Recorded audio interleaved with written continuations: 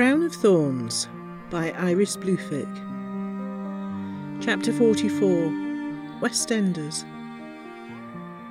Friday, the 30th of November, 1979. It's a bit much, one feels, Crowley whispered loudly, eyeing the lively action on stage with no small amount of distaste. Bringing an infant to the theatre. He's bloody 3 months old. Hush, murmured Aziraphale, raising his opera glasses. Gracious, it was never like that. Of course not, Crowley sighed, leaning heavily on the box edge, peering down at the Dowlings in the front row.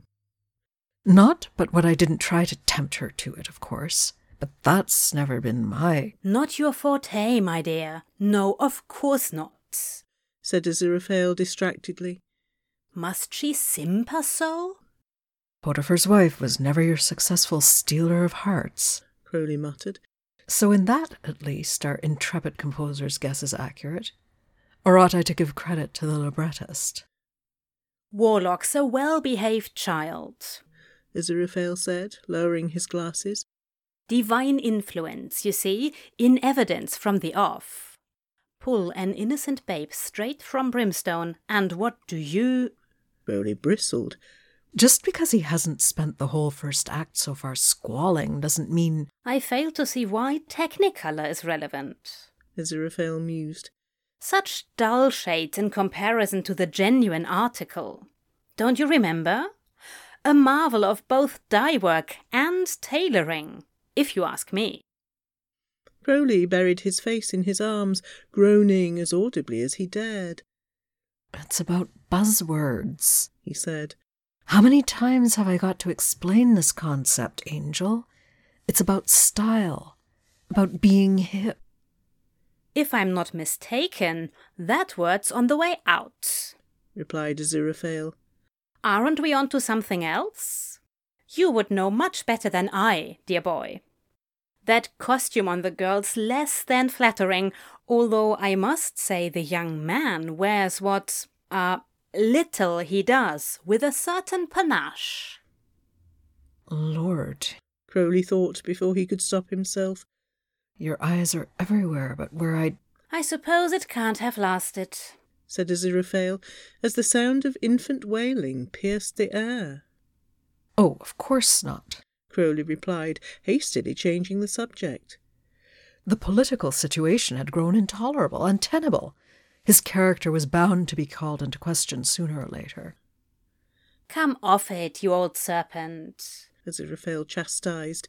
It was all sorted in the end. Just desserts.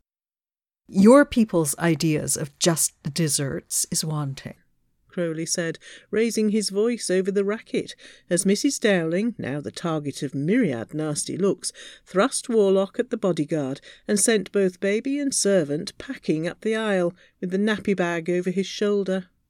Deplorable. His own flesh and blood sold him into slavery. Surely you can't get behind that sort of thing, Aziraphale prompted, elbowing Crowley. I mean, what with your own situation, I dare say... Be quiet, Crowley hissed, shoving back as hard as he dared. He tried to tell himself it was basic snake nature kicking back in, that eternal longing for warmth rather than infernal heat. But the truth was somewhere nearer to the human desire for contact than he would have liked. I like this song. You've never heard this song, Aziraphale replied. Mr. Dowling's quite engrossed, isn't he? Close every door to me indeed, thought Crowley, and watched, riveted, for better or for worse.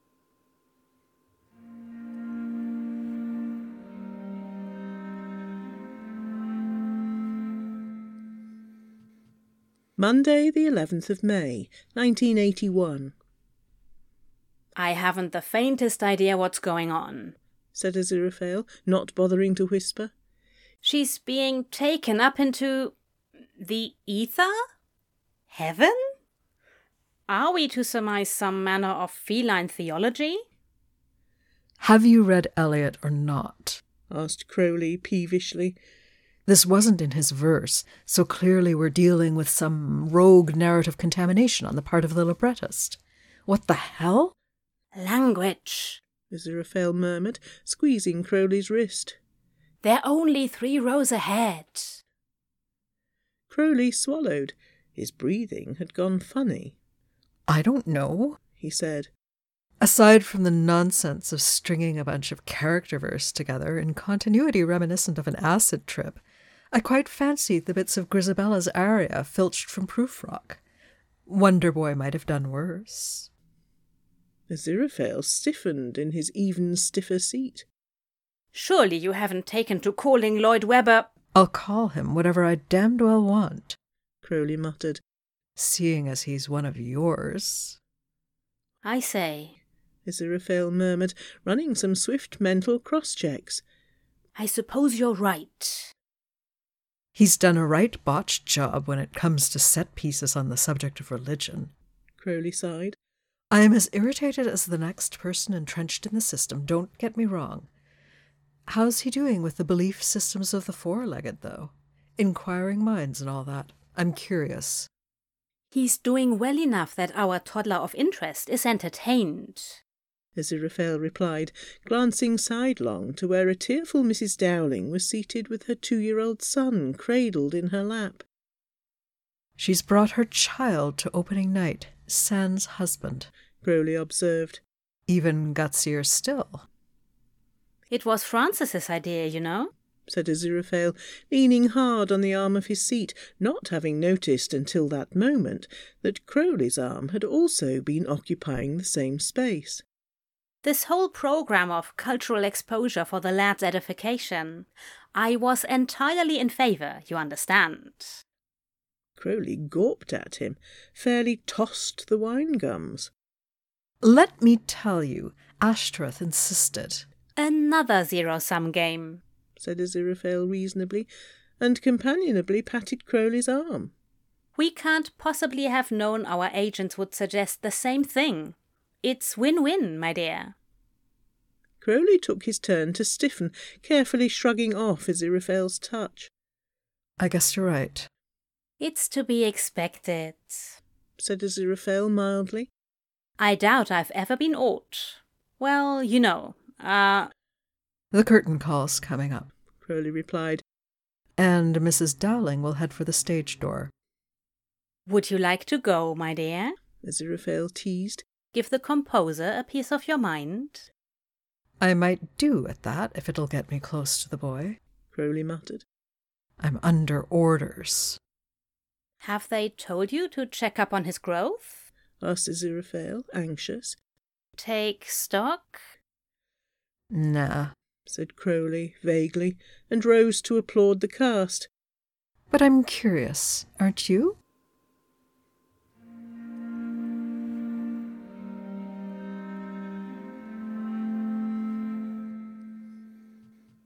Tuesday the 27th of March, 1984.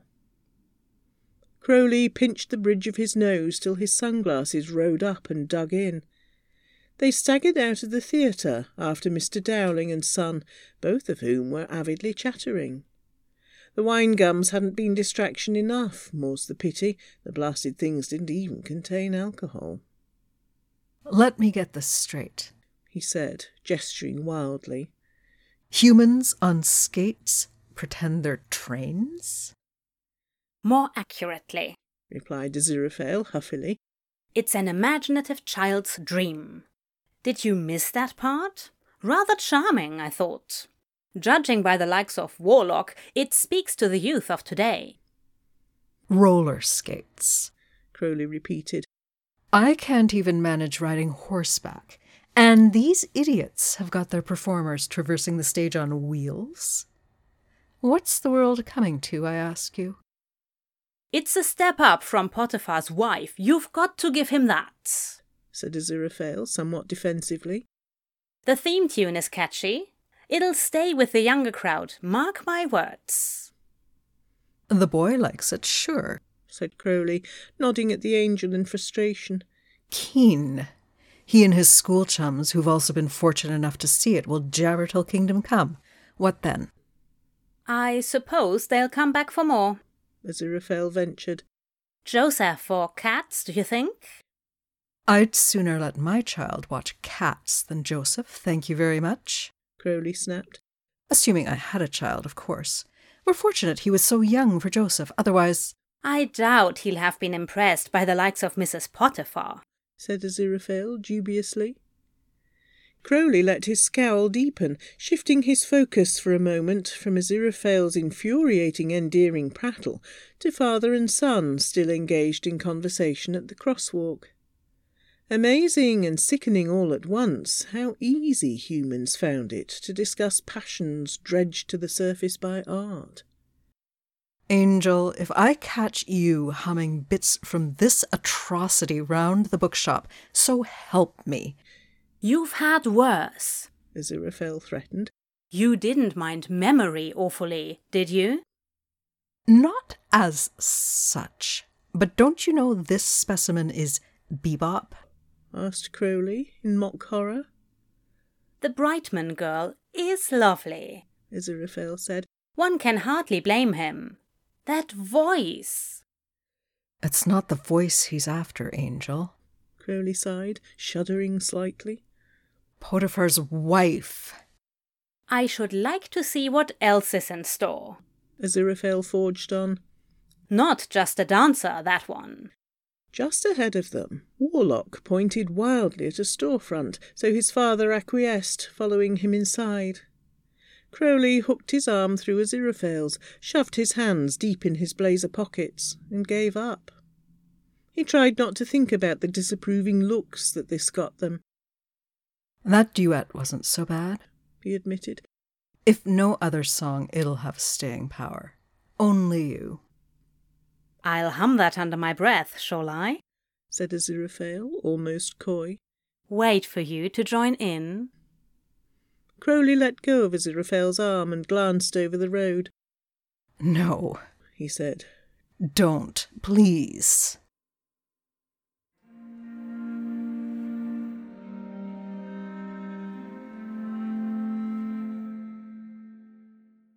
Sunday the 15th of June, 1986.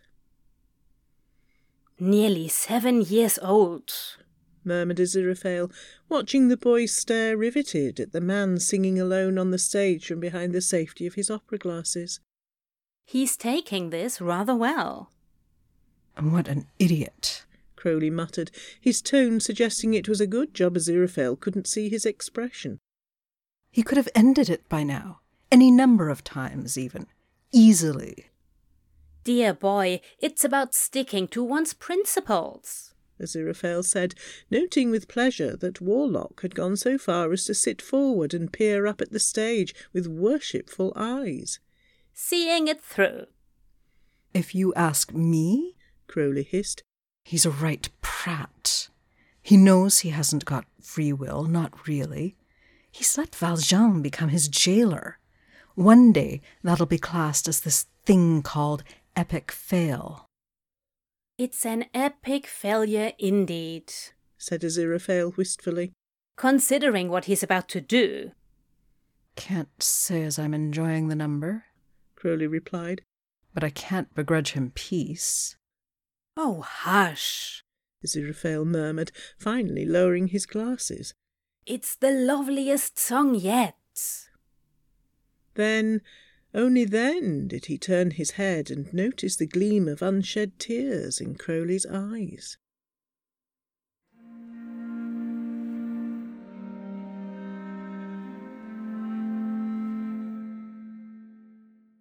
Tuesday the 14th of February, 1989. This is some kind of punishment, isn't it? Crowley whispered. Chaperoning, Angel. The absurdity of it.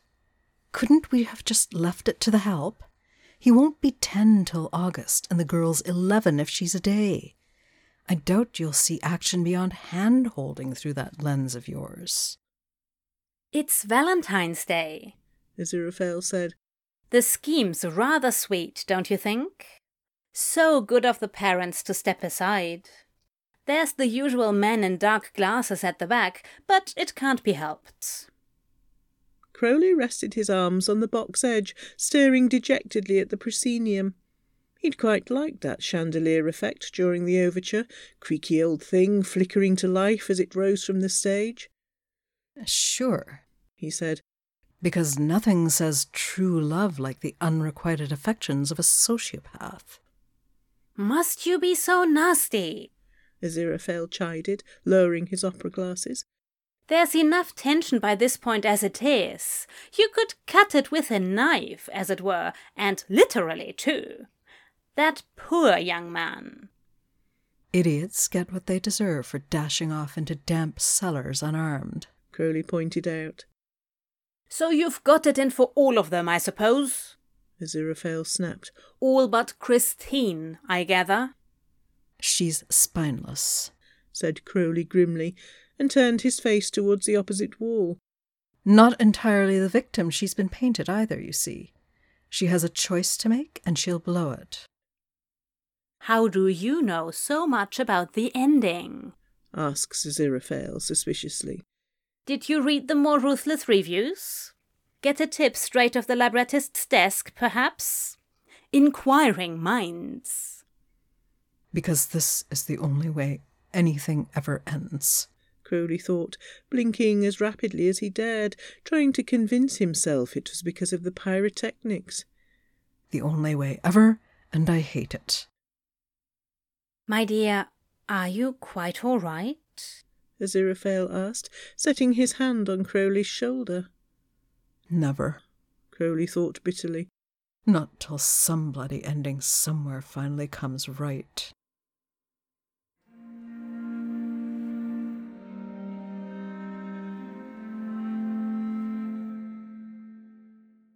Thursday the 14th of August, 2014. Aziraphale shifted on the sofa so that Crowley could curl into him. He groaned into Aziraphale's neck, even as the credits rolled, pummeling Aziraphale's shoulder with his fist. Aziraphale had several guesses as to the cause of this tantrum, all of which were very likely correct. "Minnie bloody Driver!" Crowley shrieked. "I know she'd have been past her prime for this now, but Rosemary Ashe has never had an equal, not in any production I've ever heard of since—" There. Aziraphale soothed, rubbing Crowley's back, taking advantage of the perfect opportunity to kiss along Crowley's sharp, lovely jaw. "At least the girl was insipid and the rest of the casting equally uninspired. The only true purpose of this adaptation is mockery, so have at it." "Do you promise the Les Mis adaptation is going to make it all up to me in spades?" asked Crowley plaintively, but he showed rather a lot of interest in nuzzling his way from the spot just beneath Aziraphale's ear down to the uncharacteristically exposed dip of his collarbone, so that was all right. "The cast can actually sing, for one," Aziraphale replied. "Or at least they've done an excellent job of making them sound as if they're competent. Of this much, Anathema firmly reassured me." Crowley mumbled vaguely against Aziraphale's shoulder. The end of his phrase sounded like stars. "I asked after that number in particular when she screened it." Aziraphale sighed, picking at Crowley's trousers with lazy interest as Crowley rucked up Aziraphale's shirt. "Are you in the mood?" "Maybe not for that. Not right now," Crowley admitted. "But for an ending like this, you bet." Crown of Thorns will continue in Chapter 45.